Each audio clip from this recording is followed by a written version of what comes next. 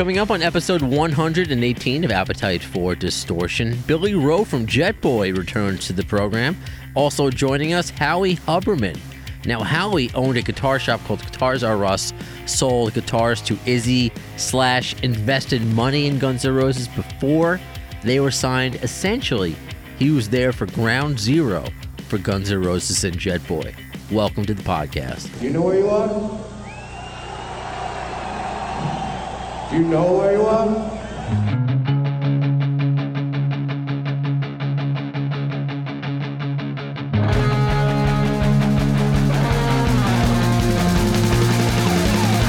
This is Appetite for Distortion.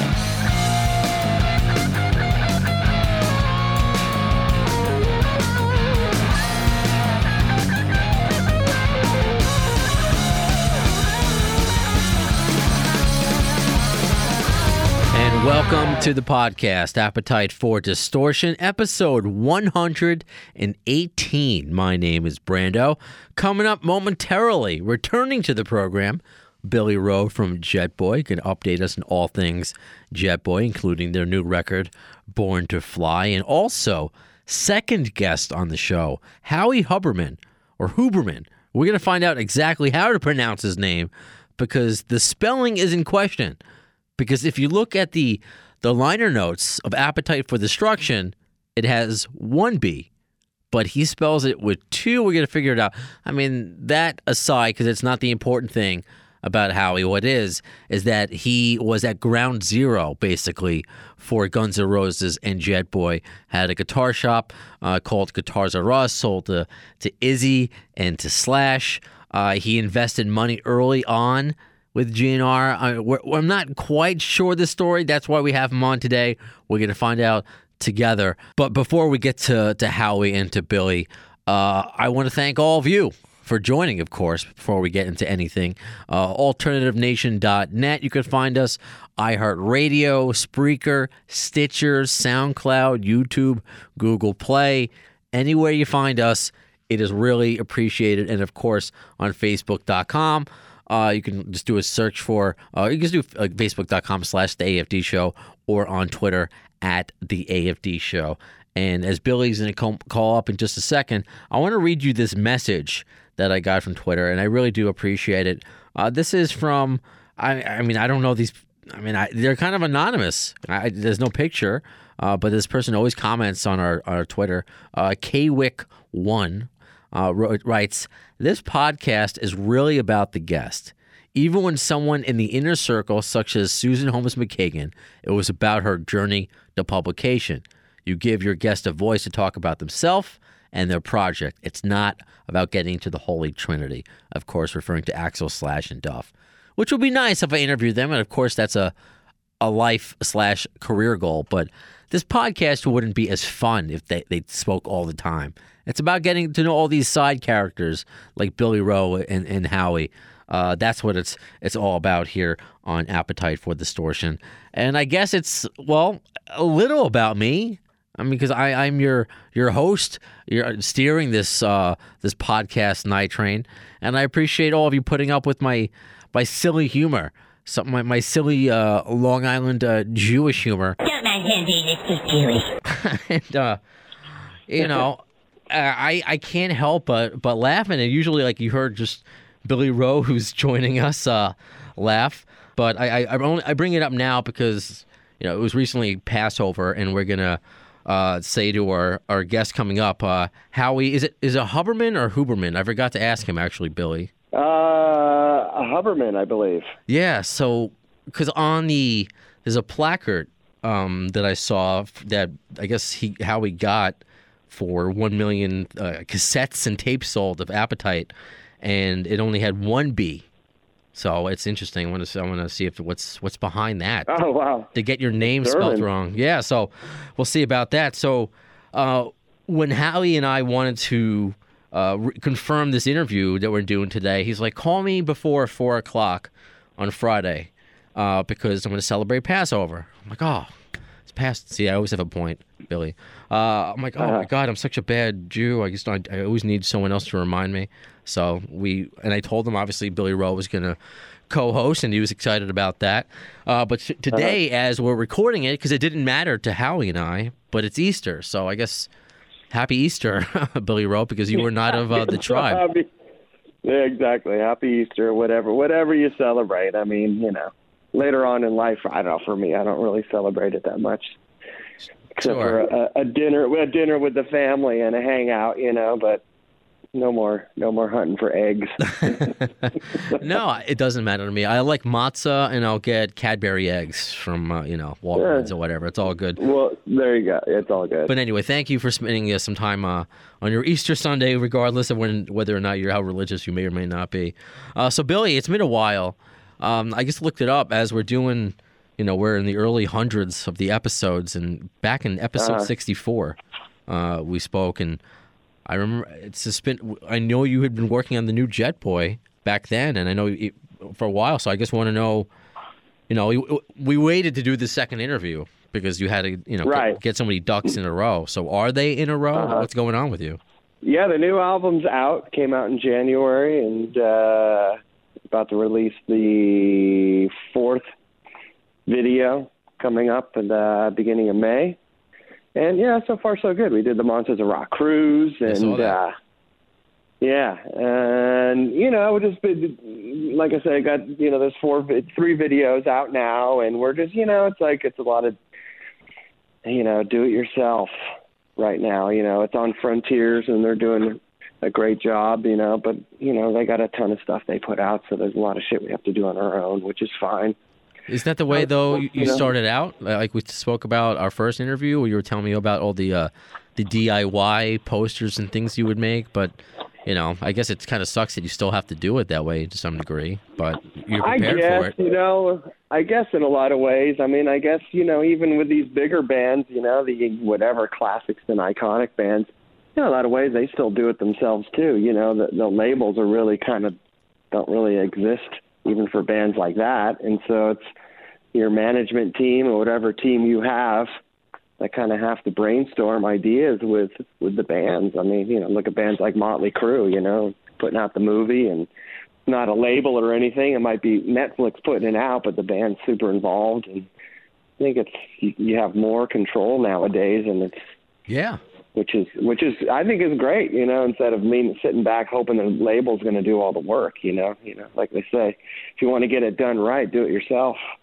It's funny, and I think with that same premise, I wish I was as cool as you to be in a rock band, but I do it with radio. I always approach radio like being in a band, so to speak, and the way podcasts are, and that's why I can be creative with this Appetite for Distortion monstrosity, because I would have to wait for a radio station to tell me what to do, or to like me, or to put me in a certain time slot or whatever.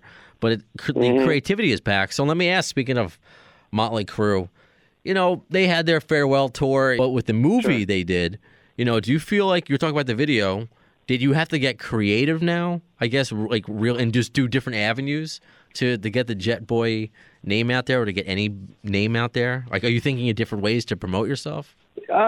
Well, there are different ways to promote yourself just with the way technology is today. But doing the video, I don't know. We just kind of come up with ideas that what the song kind of is telling us in a way, and lyrically with what Mick writes and stuff like that. But we kind of plan it out somewhat. But then when you start getting into doing 2, 3, 4, 5 videos and all that, you got to get a little more creative, and so we're trying to on this new one. The second one was like an animated one, which was cool, and then there's the performance ones, and this one's a performance one, but we threw some other stuff in it, which is it's got a comedy effect to it too, so which is always fun. So you're right, and it just sucks not knowing what's going to stick. But as long as you're enjoying yourself and you're getting your name out there, I see you doing some shows with Junkyard. We had David Roach on in the past, so getting that old scene cool. Back out there. And speaking of that, I guess that scene, and not to continue with, because this isn't a Motley Crue podcast, but you lived that, right? The Dirt? Because that was something I would hear from people that I would ask of that era, being like, I didn't watch it because I lived it. Why do I need to watch it? Did you see it? Yeah, I actually went to the premiere. Oh, wow. Okay, fair enough. Yeah, Tell us about that if you don't mind. It was great. I mean, they were all there. It was a ton of other people there. It was at the Dome in Hollywood and theater, and I thought it was great. I mean, it's definitely, seeing it on the big screen. It definitely can be could have been a big screen movie. It was like awesome. Yeah, I mean, I was a fan. Bought Too Fast for Love on Leather Records when I was a kid, and just in high school, and I got Soup. That record was amazing to me, and it's still a magical record, And find it a few years later, we were label mates with Motley Crue. We were signed to Elektra. And, watching the movie, yeah, we lived our version of all that. Everybody had their own version. Sure. They were a few years ahead of us. But, people could sit there and say whatever they want about the movie. I go, it's a movie on a band. You're not going to get – it's not going to be exactly what people have in their heads. There's always the critics on it. But I thought they did a great job. I thought that the cast was great. The story was great. And, I knew most of the stuff that went on, and, I thought they did a fantastic job. And to me, it's all it's going to do is it's going to generate a younger generation of kids to get into this kind of music. And, a friend of mine, Dean Del Rey, he's got a podcast. He's a comedian. Sure. He said a friend of his who teaches guitar said that all of a sudden after that movie, all his students came in, and there was like a handful of them that wanted to learn Kickstart My Heart. So what does that tell you? And that's pretty cool. That is pretty cool. And, I hate asking this question now, because now I feel like I'm being cliche to who I've had on here. I'll just say an example of when David Coverdale was on, or Brian Wheat from Tesla. Yeah, Motley Crue had the book out for a while, and of course we talk about it with Guns N' Roses. Will there ever be, a movie or anything like that? But those are bigger names, I guess. But I think about Jet Boy and the highlighting of what the Dirt did with the Sunset Strip, and just how many different, like you just said it, you lived your version, how many different versions that were also going on at the same time. And, whether or not you would want to tell Todd Cruz's story. I mean, these are, you don't have to be a name like a Motley Crue. I mean, Jet Boy has, do you know what I mean? Like, Jet Boy has a name. Like, is there anything that you would even consider, especially you can do DIY stuff where you can put it out, not even on Netflix, so many different options. Does that ever cross your mind? Oh, yeah. Well, I've always told the guys, I said, our story is so unique in so many ways, that we came from an era that just, I always said we were one of the five forefronters of our genre, which is GNR Poison, Faster, Jet Boy, and LA Guns. That it would be a great documentary because it's a great story. You don't have to have the massive success to make a great story. And exactly, it would be cool. And I could see some of these other bands. There was the Queen movie, and there's that Elton John movie, and there's so many that they can do. And in the Motley movie, it touched on pretty deeply on the car crash, which was Vince and Razzle, which our bass player was the one who stayed behind at Vince's house or wherever they drove from to go get more booze to drink, And I remember, Sam told me that story, that I think it was him and Rick Mars were the ones who stayed behind. And, that rolls into rolling into our relationship with Guns N' Roses and Todd and all that. It's just kind of, it's part of the history and just some of the tragic stuff that happened along the way. It just, it happens in life to your average person. It's on Mayberry Street, it happens. And I think it's important to, to your story, to Jet Boy's story, to Todd's story, that, yes, we can have success tales like Duff, who has survived, and Slash being sober for so many years, but that doesn't mean we shouldn't, the people that we lose young, it shouldn't always be Kurt Cobain.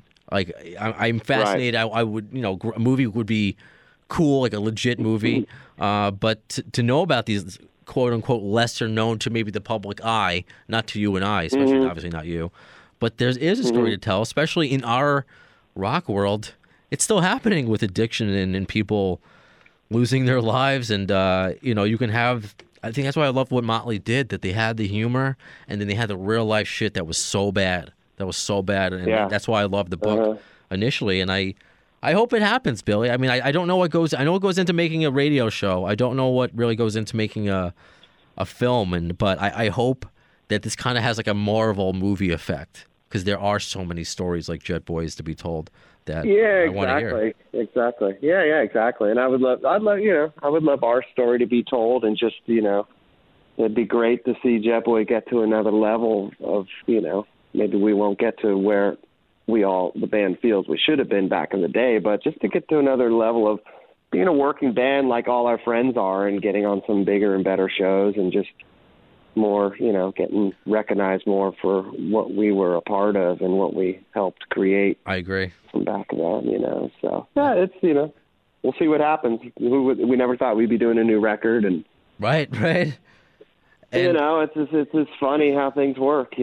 It is, and that's why I enjoy talking to you, because I would plead ignorance. I knew of Jet Boy, and when I was younger, hyper nerding out on Guns N' Roses images and seeing those early flyers, Jet Boy headlining over Guns N' Roses and things like that. And it's like, whatever happened? And I know, obviously, you lose members in certain ways and times change, but just seeing the resurgence and you see what the success of the Dirt, people still want this music. They still want to know about this lifestyle. So it's it's interesting. It could be like the new kind of Woodstock. And if you can't tell, that I'm slowly stalling and waiting for the phone to ring for Howie, because I know we're going to be joined by him. And when I mentioned to you, Billy, that Howie was calling, I mean, I'll say it again when Howie calls up, but that you said it was ground zero for Guns N' Roses and Jet Boy, and then Howie was there for it. And he's just, I feel, which we'll learn about, another story that I feel privileged to be able to capture on a podcast, but I don't know, to get it visually would be another level. Yeah, he goes way back, I mean, he's one of the first guys I met. He was managing somebody I befriended, this guy Julian Raymond. He was in a band called Bang Bang, and they were signed to Epic, and Howie was managing him, and that's kind of where I met him, and this would have been 1980, probably early 85 or something like that. And, I'm still close with Julian. He went on to become a pretty well-known producer. And, through all those years, Howie was there. There was Guitars R Us, the guitar shop that Howie and Albert owned and ran. And we were all those guys were in there who were the guitar geeks and hanging out. And, he was one of those. And what it's great about the listenership of this show, and you say, if you want to call them Guns N' Roses fans, but they know so much. I mean, you were a suggestion, Billy, back earlier in the episodes. So was Howie. He was a suggestion, and how these fans just know all these amazing side characters. But before I certainly don't want to forget, he was also a suggestion. I don't know if he's a friend of yours, Josh Lewis, the original guitarist from Warrant. He was a former guest of the show, and as a favor to him, since he got me, he set up this interview with Howie. I guess what I mentioned, he has a brand new band. I like this name, I Need a Squeeze. I Need a Squeeze. It's very. I Need a Squeeze. That's great. I love it. I don't know if Amanda Hug and Kiss is going to open for them, but I Need a Squeeze. I will put out the podcast way before these dates, but he wants me to mention, because we have listeners out in Cali, plenty. Viper Room Monday, June 10th at 9, and Palandinos, is that how you say it? Palandinos on Tuesday. Oh, Howie's calling me on speakerphone. Hold on. Can I give you another number to call? Because this is my cell. Yeah, well, the only thing is I'm driving right now, so what I'm going to do is I'm going to pull over to do this. So text it to me and give me 5 minutes and I'll call that number. Oh, sure. No, I appreciate that. Will do. Yeah, I just saw Howie at NAMM weekend. He was at our show, actually. We did a couple shows. Oh, perfect. See, this all intertwines. Mm-hmm. 6 degrees of GNR bacon or whatever it is. So, yeah, I want to make sure I get it right for Josh. Palandinos, Tuesday, June 25th at 8. But I like that Need a Squeeze. And he's somebody who, just like you, Billy, that we're talking about. I mean, he was in Warrant before they got big, and he's still doing what he loves, and he has a lot of friends that are on a quote unquote certain level. But if the only way that I can compare it to is, there are the Ryan Seacrests out there. There are Steve Harvey. I'm not them, but I enjoy what I'm doing, I guess. I do. I definitely do. I mean, the podcasts are huge. I mean, I think they're great. There's so many out there, but I listen to a ton of them, and they're all, everybody interviews somebody differently. Everybody viewed things differently or had a different, was impacted differently with the band or an artist or whatever. So I'm curious, then, what do you listen to? What does Billy Rowe listen to podcasting-wise? There's several. I mean, my good buddy, Dean Del Rey, we grew up together. He's a comedian, but he's got his Let There Be Talk. But his show's great. There's like Mark Maron's, Chris Jericho's show, Eddie Trunk, Mitch LaFon. Sure, Mitchie. Mitch has been great. He's supposed to be launching an interview I did with him pretty soon here. So he's a great guy, and we always talk hockey. I'm sure you could talk hockey with him. He's a Canadian guy, but I'm like a huge fan of Canadian bands and rock. So okay, I totally hit it off with him on that. So we like geek out on that stuff. And cool. I could go deep with Kiss, and I'm like one of those super rock and roll geeks where I could just, I know all the obscure bands and stuff that I got into as a kid in the 70s, and I'm still into them. So, we're this bring a question, and we'll see if we have time before Howie calls up. Since you're such a big Kiss fan, and I know Gene and Paul, maybe Gene has said it more so, that Kiss can continue after there are no original members, and it makes me think though, with the success, it ties in with all the success of the Dirt and Bohemian Rhapsody, and how cover songs go so big. Classic rock is always going to be great, and that's why I think there is still a market for Jet Boy and Poison or Faster Pussycat. It's just a matter of people just to wake up to it. Do you see that? Can you picture your favorite band ever continuing? I mean, that's great that the music will continue live. That's great, I guess. But to have a quote unquote official Kiss be with no original members, right? Would you want that? Well, I mean, if any band can do it, they can do it. True. And there's some bands out there now, like Foreigner, that's hardly got any original members. Yeah, what are you going to do? I mean, at the end of the day, generations later, they're not so attached to the members of the band. They didn't grow with the band from ground zero. Being a fan, what they're attracted to are the songs. That's and the songs are what will always live on. It's why you still hear Elvis and you'll never see the Beatles, but the Beatles and all of it, I mean, it's just what brings us to, what attracts us to these bands is the music. So if it helps keep the music alive and all that, right on. More power to it. I hope to the one day, I don't know if you have ever, but play the Paramount on Long Island. It's a great venue, and I just saw a tribute to Abbey Road. They just played the entire album, and it was packed. I mean, everyone was obviously there were no, original. It's just a cover band, but they were amazing, and everyone was acting like it was a Beatles concert because you're right, it is the song. So no, absolutely. I mean, tribute bands have been a trend now for years, and that's what it started with the Beatles.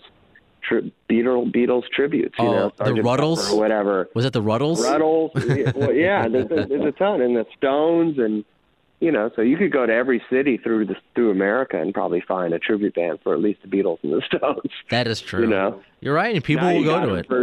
You got them for other bands too, from Def Leppard to Tesla to it's insane. Cheap Trick. It's just.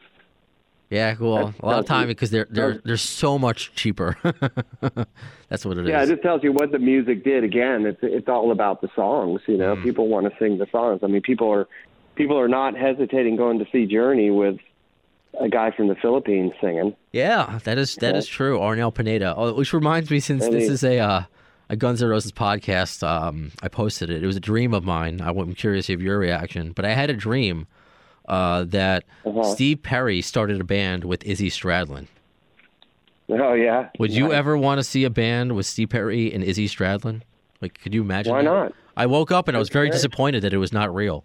I don't know about you, Howie, because I know Howie's... before I continue, because it's misspelled somewhere. Is it Huberman or Huberman? Forgive me.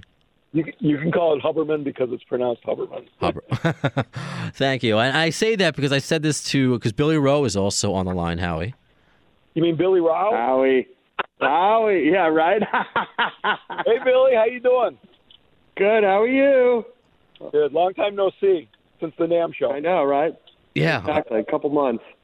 I love it. And when I told Billy, before I get to, I don't want to keep jumping around too much. And thank you, Howie Huberman, for calling in so much because when I was looking at pictures for you to promote on social media, they showed an award you got to commemorate the sale of more than 1 million copies of Appetite for Destruction, a cassette.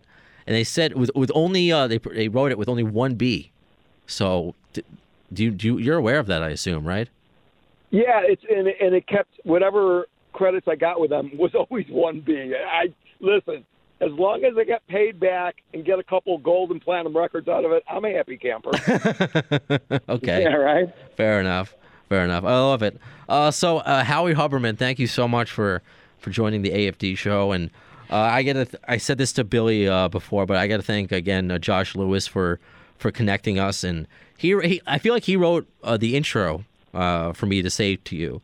He's like, he owned Guitars R Us on Sunset. He sold guitars to everybody. Slash traded in his BC Rich Warlock, which my ex-roadie, Josh's, who later roadied for Slash, Jason Solon, forgive me if I'm not, or Salon, bought and just auctioned off for $90,000 for his first Les Paul. Yeah. He's a good guy. Yeah. So you're a good guy, Howie, apparently. Yeah, I'm a good guy when I sleep. So you were not just only recommended by Josh to come on. By listeners knew who you were because of course you are in the liner notes, even though it's misspelled, of Appetite for Destruction. I would love to know just kind of your story, and I know Billy was telling us a little bit about it. And well, when I said we were going to be on the phone with you, he's like Howie was at ground zero for Guns N' Roses and Jet Boy. So what can you tell us about, I guess, who Howie is, your background, and, what ground zero of GNR and Jet Boy was like? Remember being on the outside and interpreting what I did or Vicky did or anybody else is much more glorified than how we can glorify it. But we will take it to the next level just because I'm a shameless self-promoter, as Billy knows. Anyways, a story wrapping up, going short, is I wanted to do something more than sell vintage guitars back in the early 80s. So I started out with a couple different bands. Some of the people I worked with were from other bands, one of them being Tom Peterson from Cheap Trick, another one being Julian Raymond from a band called Bang Bang, who actually I met Billy through, correct, Billy? Exactly. It's exactly it. Yep. Back in the day. And I'm still real close to Julian. He's in Nashville. He's doing something with a label called Machine. He's one of the big boys out there in Nashville now, which is great because he deserves it. He's a great producer, great songwriter. Exactly. Yep. Doing great. So back in around late 85, I was already doing shows with a woman named Vicki Hamilton. Sure. We were doing shows mostly on the Strip at the Roxy and the Whiskey. And we're doing a lot of things together. We even did the Tropicana, shows at the Tropicana, and all kinds of goofy stuff. And we usually made money. She came to me with a situation where she needed to get one of her investors paid back $4,000 for investing in a band called Poison. And she asked me to come out and see Poison at the Troubadour, one of their early shows. I went out there. I wasn't really impressed with Poison as far as a band or even the songwriting back at that time, but I was impressed with the crowd that they had that was really into them and how they promoted themselves. They were really great self-promoters, and I thought to myself, if I give Vicky $4,000, the most I'm going to lose is $4,000. Okay. And before you know it, $120,000 later out of my pocket. Wow. They finally go platinum. I'm looking for my exit strategy because I'm having family problems, and I've already invested. I thought it was $35,000, but according to Vicky, it was $25,000 in one of her baby bands called Guns N' Roses, and they weren't signed yet. But we were doing shows with them. They were getting better and better. The band Guns N' Roses themselves, the raw band, was one of the best raw bands at that time I ever heard. Compared to the individual talent that they had, they just melded as a band. And I know you hear this all the time saying, well, he's a good guitar player, he doesn't belong here, and he's okay in this. But as a band, they're fantastic. Well, this is one of the first bands that I ever worked with that were fantastic as a band. And even before they walked into the studio, they had a lot of their songs arranged properly, and they knew how to sell it to a crowd. And I was very impressed.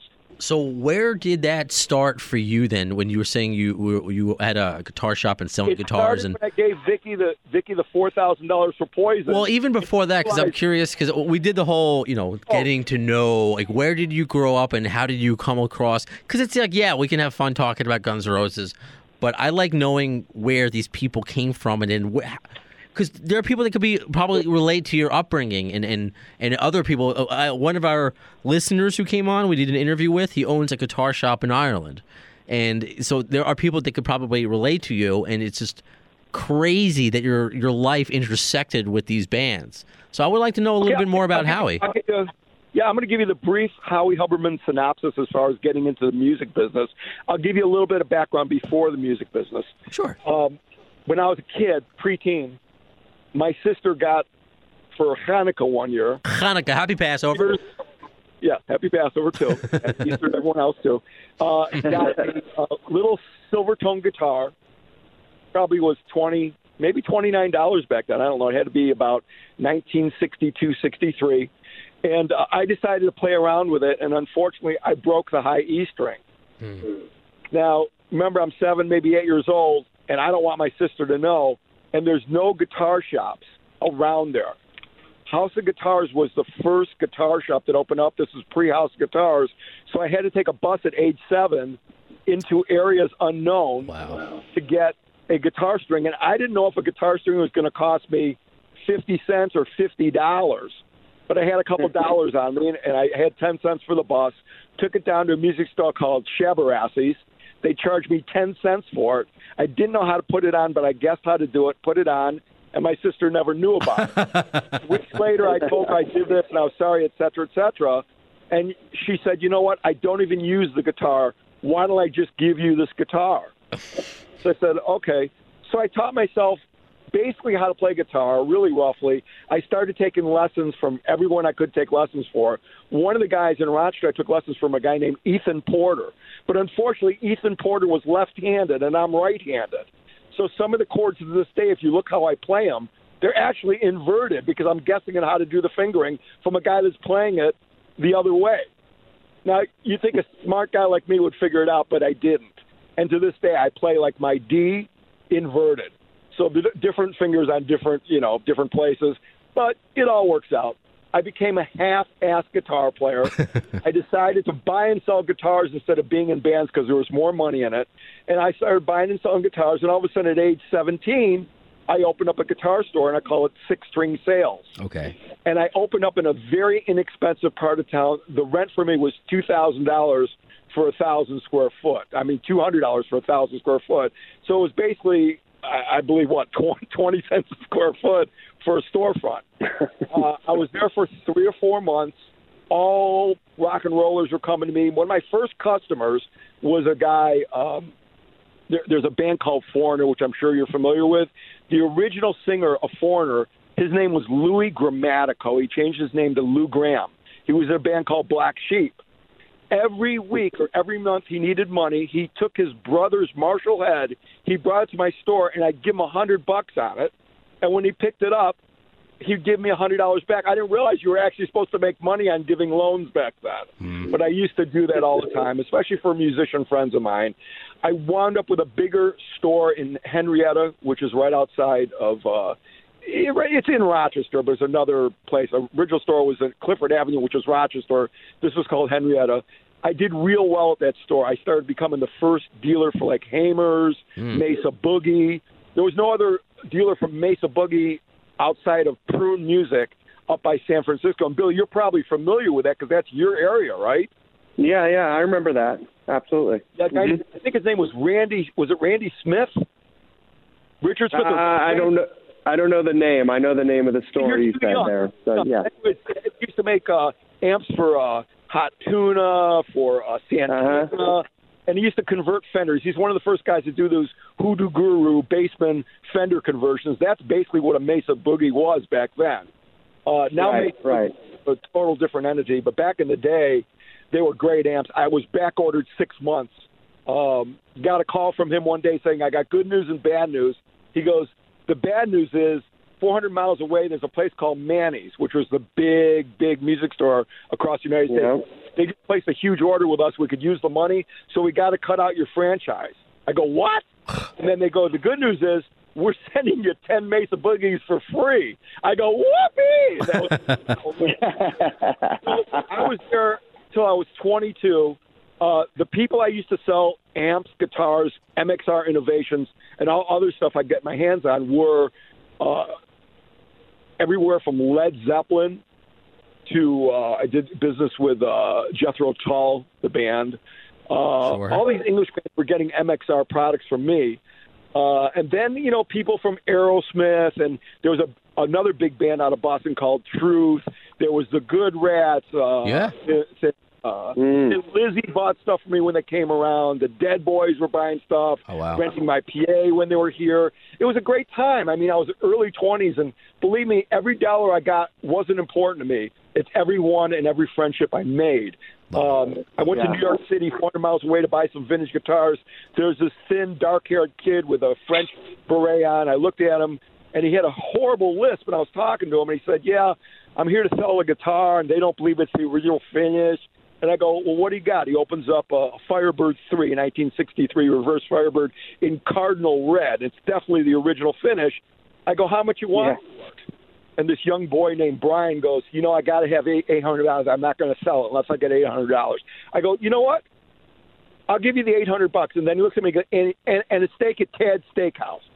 And I didn't know from New York City Tad's Steakhouse, but I figured I was in for a $20 steak, which back then was a lot of money. I go into Tad's Steakhouse, $2.99 for steaks there, including drink. So not bad. Made a friendship with a guy, Brian. Brian turns out to be a guy named Brian Setzer. And Brian Setzer was flying guitars from New York City, either Mohawk Airlines or Allegheny, to come down to make an extra $20. We'd pick him up at the airport. We made a great friendship.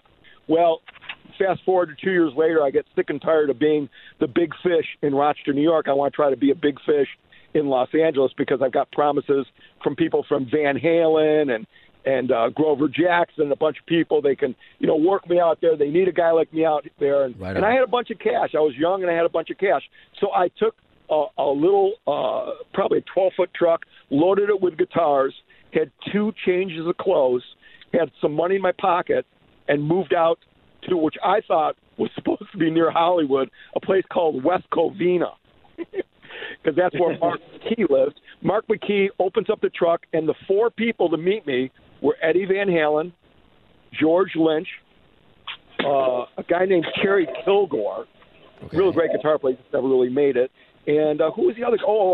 Jimmy Bates, who at the time, if you looked at the 4 of them, the most talented guy was Jimmy Bates, because he could play upside down, and he could sing his ass off.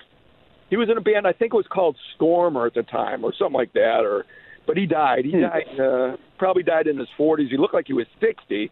He kind of looked like that guy from the Rocky Horror Picture Show, Riff Raff? Whatever. Riff Raff? Oh, God. But he was a great guy. I mean, I really miss him. He died about 20-some odd years ago. Miss him. But I was supposed to go to work through the whole thing for the Van Halen camp. I wound up getting an offer for, I think it was $150 a week. And I said, no, I just can't do it. So that was my days left for 3 more years. I opened up a guitar shop in North Hollywood, very successful for 1 year, met everyone and his brother, even ordered a Howard Dumble amp from Howard Dumble, who was down the street, and I think Billy knows how much a Howard Dumble amp is.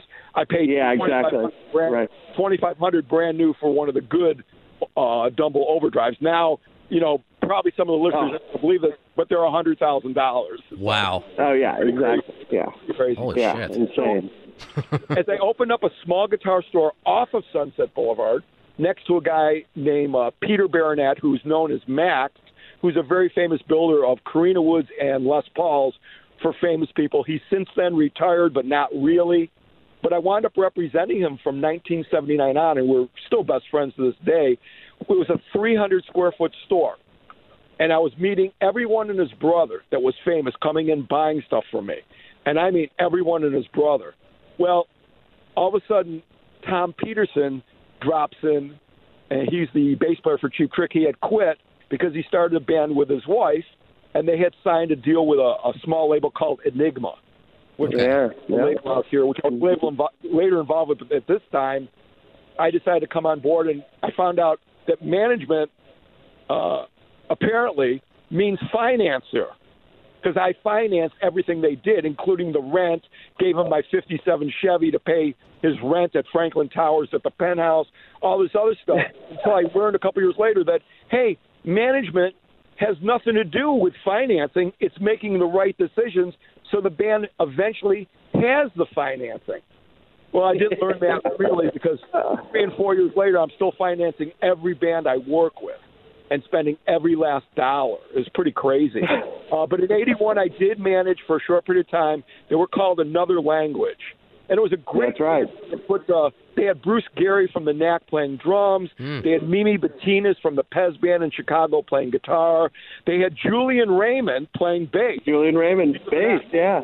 He was playing his wife Dagmar, right? Wasn't it? Tom was splitting the vocals with Dagmar and playing his 12-string bass. Steve Hunter was in the band.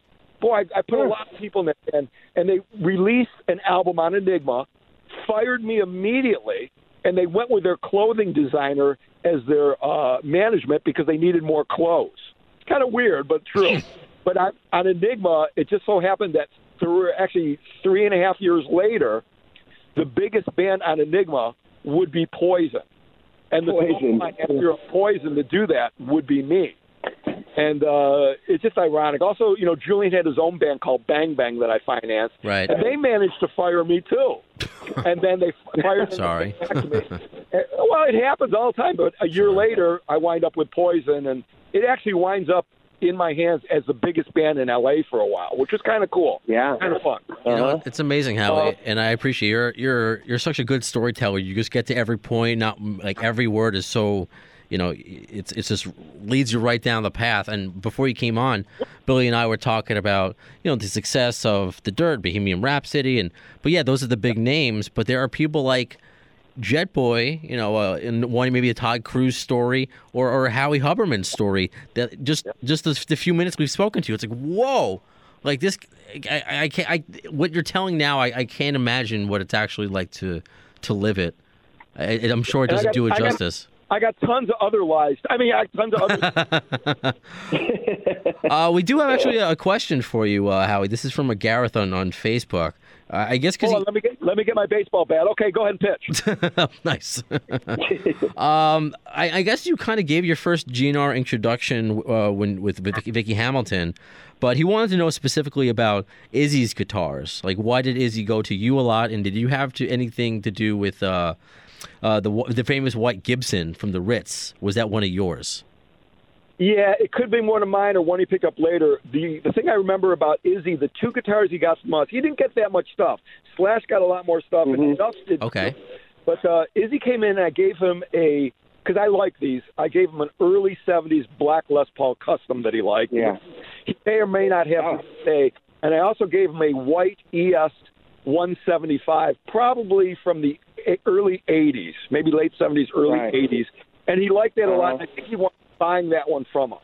So yeah, that black custom he played all through the early years. That was like the guitar for Izzy. Yeah, and I think he only had one black custom. I don't think he had an extra one. I think that was it. No, I think that was it. That was it. Yeah. So is that your, and forgive me if I don't know specifically, but that's your credit, though, for Appetite, is contributing the instruments, correct? No, I invested in that band. I put the first $25,000 into that band, and Vicky got him signed with Geffen Records. I even brought him to their lawyer, who I use as my lawyer today, a guy named Peter Paterno, who Billy knows Peter. Oh, Peter. Oh, yeah, sure. So anyways, Peter managed to talk Vicky into selling the rights to Guns N' Roses back to Guns N' Roses for $35,000, which they owed me and her at the time. Which was a great move. So anyway, I kind of tried to talk her out of it, and she insisted. And she actually made the statement. She said, Guns N' Roses without me wouldn't be anything. And that's always not the way to think of something. If you believe in something and you think that you're a finder and purveyor of talent, you better hope that that talent, with or without you, shines through. Other than that, you might as well be the band yourself if you got that much confidence in yourself to go ahead and do something. If you don't rely on people and bands and people along the way to help out and stepstone and ladder to where you want to go, then you might as well just hang it up. And Billy can tell you that for sure because he's been there, done that. I know that's a situation that he's learned. Billy's a businessman right now. He's learned that situation. So. Yep. I understood, completely understood, and I happen to agree. And it goes to what I guess said, my misinformation, and I'll be transparent here with our off-air conversation, Howie. There's not a lot of stuff on online, and now I'm finding out a lot of it is incorrect. It's like, he supported instruments to the album. So I'm glad to actually spend some time on the phone with you because it's a name that's always popped up, but anytime I try to find something about you, it happens to be something Vicky was talking about. But I rather we tried to bury all the bad stuff. No, I'm just kidding. One of the things I did do and I was responsible for is Slash wanted to start playing. He had a BC Rich and some other stuff. He wanted to start playing Les Pauls again. So the first Les Paul he fell in love with that was at my shop is a Max guitar that was built for Steve Hunter, and it's referred to as the Hunter Burst. Now, oh, really? That's the Hunter one.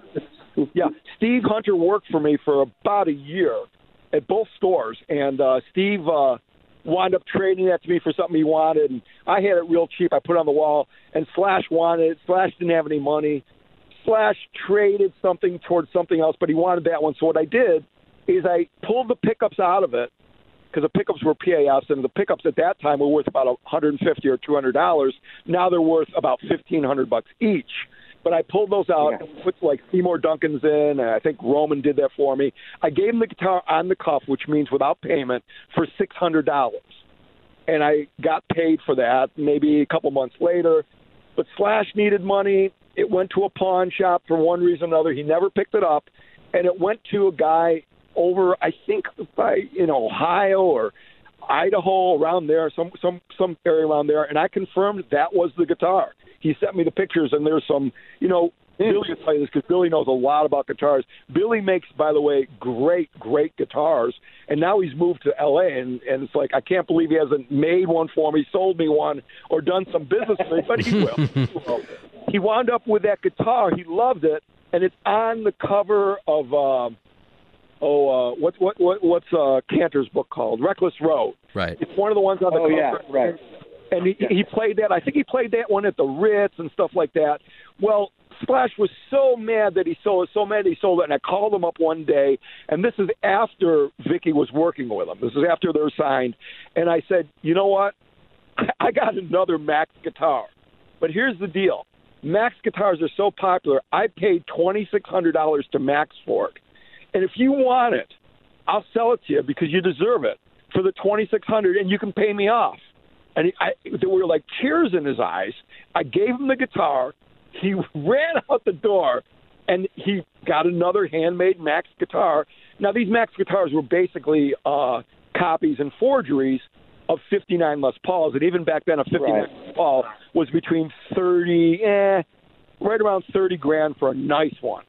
Now these guitars are $200,000 to $400,000, and even the Max copies, like he had, now obviously belonging to Slash, they're worth a lot of money, but the Slash copies I sell for between $25,000 and $40,000. Wow! And I have them lined up, but you got to be specific ones, and they got to have some good parts to them and stuff like that. Well, anyways, Slash still has that guitar, and that guitar is known as the Skull and Crossbones. Because I pointed out in the wood, which is a two-piece flame maple top, behind the bridge, behind the tailpiece, you can see a skull and a crossbones naturally in the wood.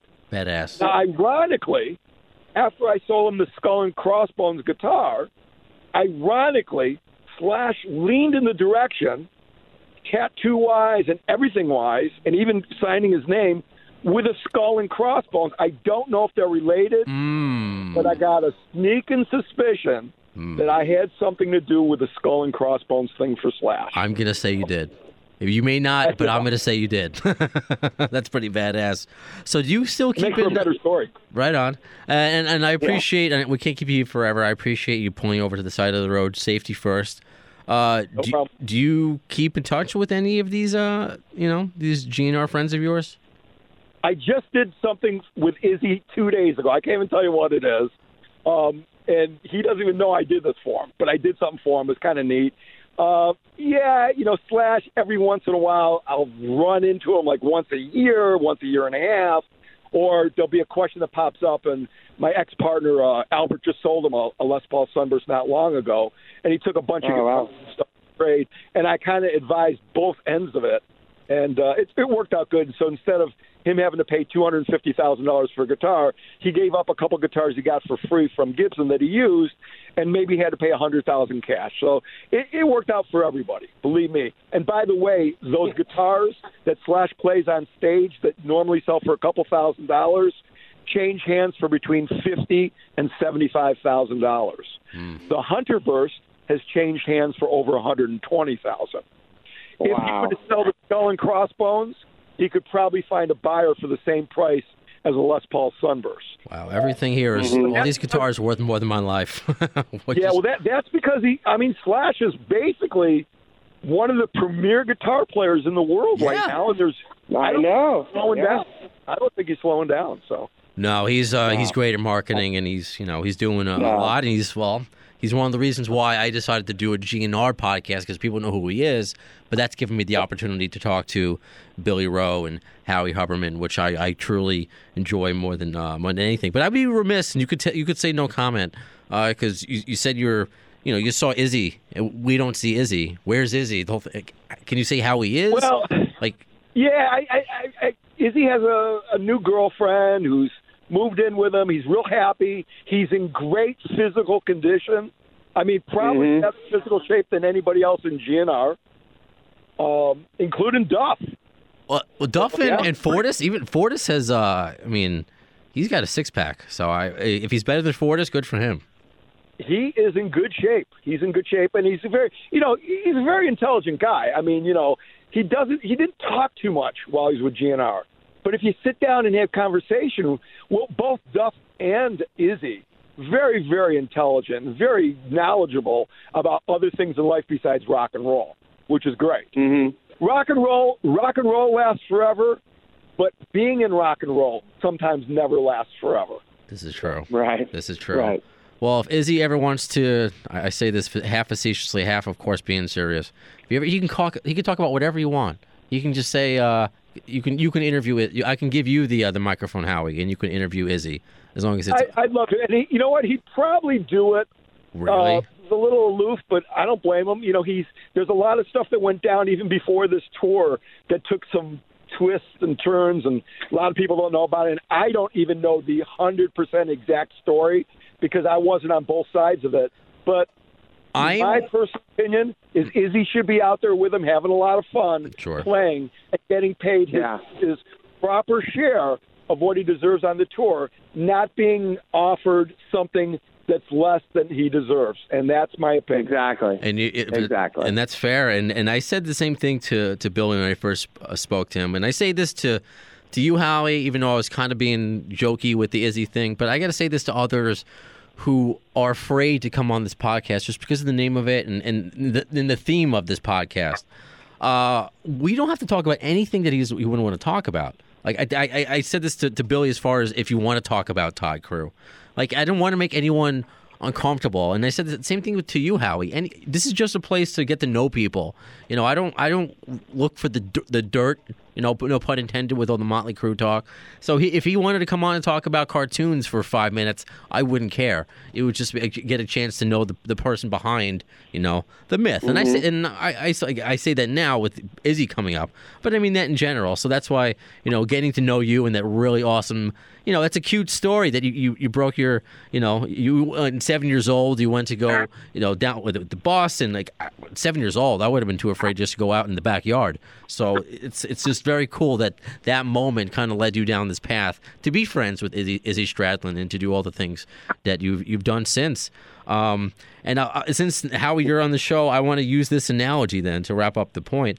I want this podcast to be considered a Guns N' Roses bar mitzvah. If anyone has been to a bat mitzvah or bar mitzvah, you have like a theme. Like your kid has like a theme, whether it's like baseball or soccer or a certain show. Mine, I think, was hockey when I was 13. Right. I want this to be, we all congregate here, but the theme just happens to be Guns N' Roses. But we get to the important stuff, which is friends, family, and life. The theme happens to be GNR. That's it. So anyway. I've been I've been thinking about that since I got off the phone with you, Howie. You're like, as long as you call me to confirm before Passover, we're good, because you're a better Jew than I am. So. One thing I can say that will sit with you good, because I know, anybody that has heroes and grows up in certain time periods, they always want to know that the people that they had faith in and belief in were as real as they could be. I can assure you that Guns N' Roses, as they were going on Geffen, recording and coming out of the studio and touring live, it was as real as a band can get. And that's why Guns N' Roses is Guns N' Roses to this day, and always will be down on the record books as being a real rock and roll band. And that's why I love them, and that's why I'm so glad Jet Boy is back together. They're a real rock and roll band, and I wanted to talk to you, Howie. You sound like a real guy, and I wanted to know the person behind the misspelled name. So just thank you so much for your time, and you're always welcome on. Obviously, again, if whatever Izzy wants, I'll buy him some dinner. Izzy. But you can have it every week. Let me give you an address to send the check to. Well, I work in radio, so that might not be a very good idea. Anything, Howie, that you're working on now that you may want to promote and get out there? Anyone, because again, you are a hard person to find on the internet, but you're entitled to. You're, a private citizen. Well, here's what I do. I'm kind of still in the music business. Like every once in a while, I'll get a call from Julian Raymond, or I'll get a call from, on the outside from Scott Bichetta, or someone on Big Machine, or someone on Capitol, or someone that needs a guitar or whatever. But what I'm actually making the most money with in my life is I'm doing appraisals at not only high-end guitars, but high-end collectibles, both in rock and roll and just in general. Well, that's cool. What have you? Yeah, and I mean, I'm busy. Like even right now, I'm on my way to. I don't know if you ever heard of Norm's Rare Guitars. Sure, that sounds. Yeah. It's one of the bigger guitars. Anyways, his partner for 20-some-odd years is Dan Duran. Dan has bought about 250 high-end bottles of wine that I got doing an appraisal. Some of the wine is over $5,000 a bottle. Jesus. And I wind up buying about 400 bottles of wine. I mean, some are cheap. Some are $30, $40 a bottle, which, so some people it's not cheap, but that's a cheaper wine. Remember, these are wine that people pay to have them in storage. So long story short is after this whole thing, I'm loading up my car with 200 bottles of fine wine, driving out to Dan Duran's house. Badass. And all his neighbors in his little ritzy area of Northridge come down and they pay cash for these great bottles of wine. And I'm loving life because it's Sunday. It's Easter Sunday. I'm Jewish. I had my first few babies already. And I'm Jewish. I need the money. Hey, yes. That's our religion. Yes. Love it. And no one's on the road. It's great. This is a holiday for us too. It's fantastic. And Billy, when I'm done with that today, if you want to run a couple great guitars out, I got some extra cash on me. So. Yeah, okay, that sounds like a deal. Sweet. I love it. Yeah, we definitely got to get together and talk guitars and music and all kinds of stuff, yeah. The last time I was out to see Billy, I actually saw Billy at a club in Orange County. That's right. One of the reunion shows for Jet Boy. And there's a couple of guys I used to work with, and one used to work with me. There was Michael Lockwood and Michael Lockwood. Steele and Joe Normal or Joe. What's Joe's last? Joe Hutchinson from a band called The Zeros. Used to manage back in the day. Yeah. But we all had fun.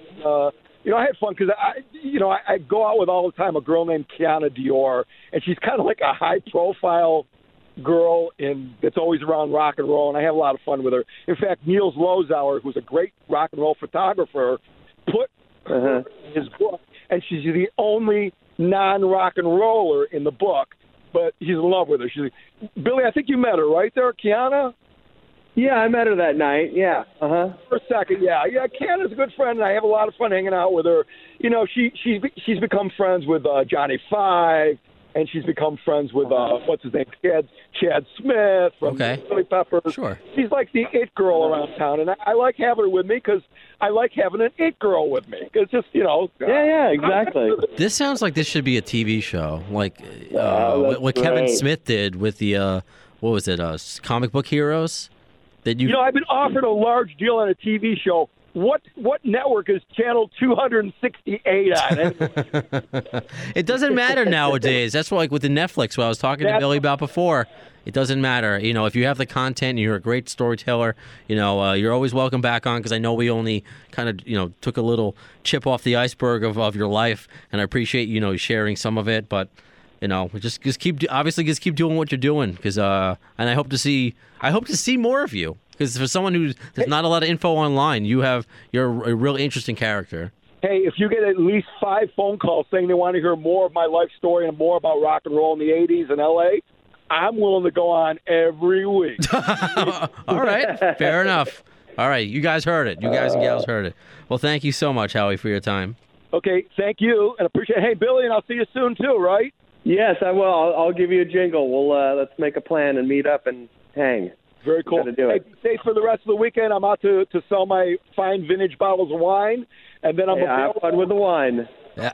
Well, enjoy it after you park. You were really great, Howie. I really do appreciate your time and pulling off the road, and just thank you so much. I appreciate the opportunity. I think it's a great show, and it's a great title subject. The story needs to be told by more than one people. And believe me, Billy's got great stories, too. Jet Boy coming up was an amazing situation of band. I mean, I saw them so many times. I think when Bridget was working with you, and even I think after. Yeah. And I was amazed at how much – I mean, that band was – Billy, you were probably 18 when you joined that band? Yeah. Wow. I was a kid, 17, 18 when we started, And when we started playing L.A., like 19, 20, and, way back. It was great. Way back. That's when I met you and Julian, and prior to that, that's when I met Izzy and Atkins. One of my favorite songs, Hollywood Rose. One of my favorite songs on the Strip of all time is that song Bad Disease. Oh, yeah, that, I know. Classic. I love it. And that's why we had Billy on for a second time, because it is a great story, and it's just a GNR is a jumping off point to get to know these. We do want to know about Guns N' Roses, but to know about Howie Huberman, to know about Billy Rowe and Jet Boy, it's just awesome. And so I appreciate you, both of you, giving me the time and sharing your stories to me and my listeners. It really is appreciated. And incidentally, in 5 days from today, I'm celebrating my 64th birthday. And in my head, I'm listening to the Beatles song every hour on the hour when I'm 64. I was hoping you were going to say that. Right on. There you go. Awesome. Love it. Thank you. And Billy, do you have any dates coming up? Like, what do you like? What's right now going for? I know you said you're working on the video, but what can we look forward to? Dates or anything else? Yeah, we're doing the Viper Room coming up on May 31st. So okay, cool. How are you going to come out to that one?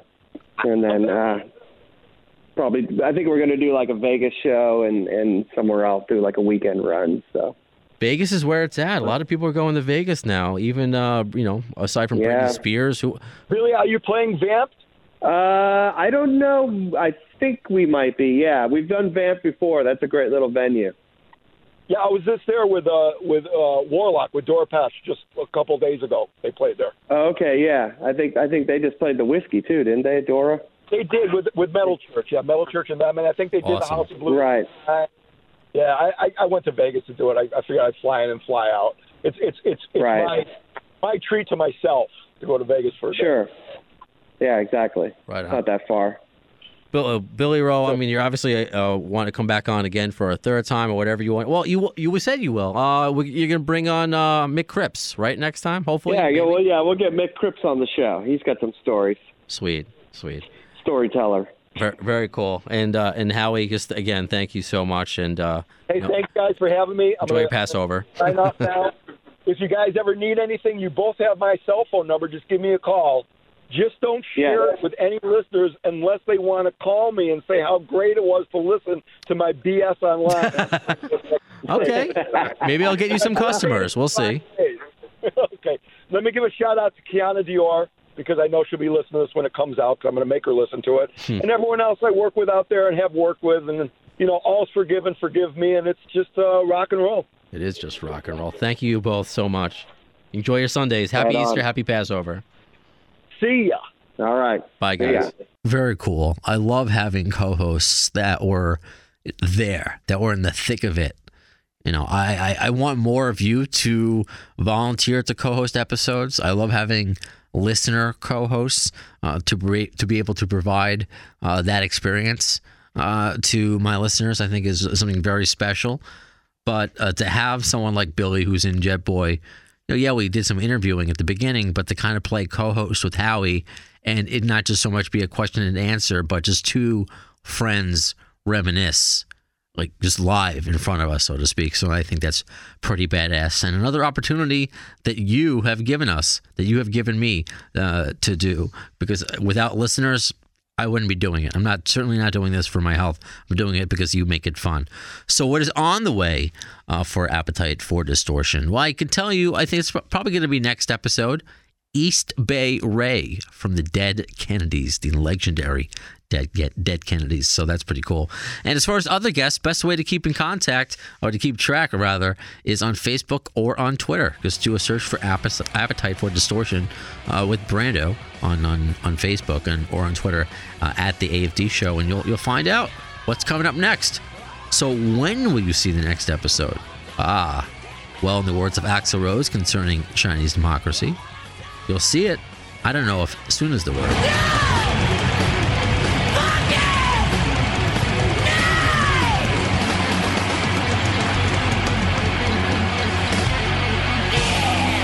Thanks to the lame ass security, I'm going home.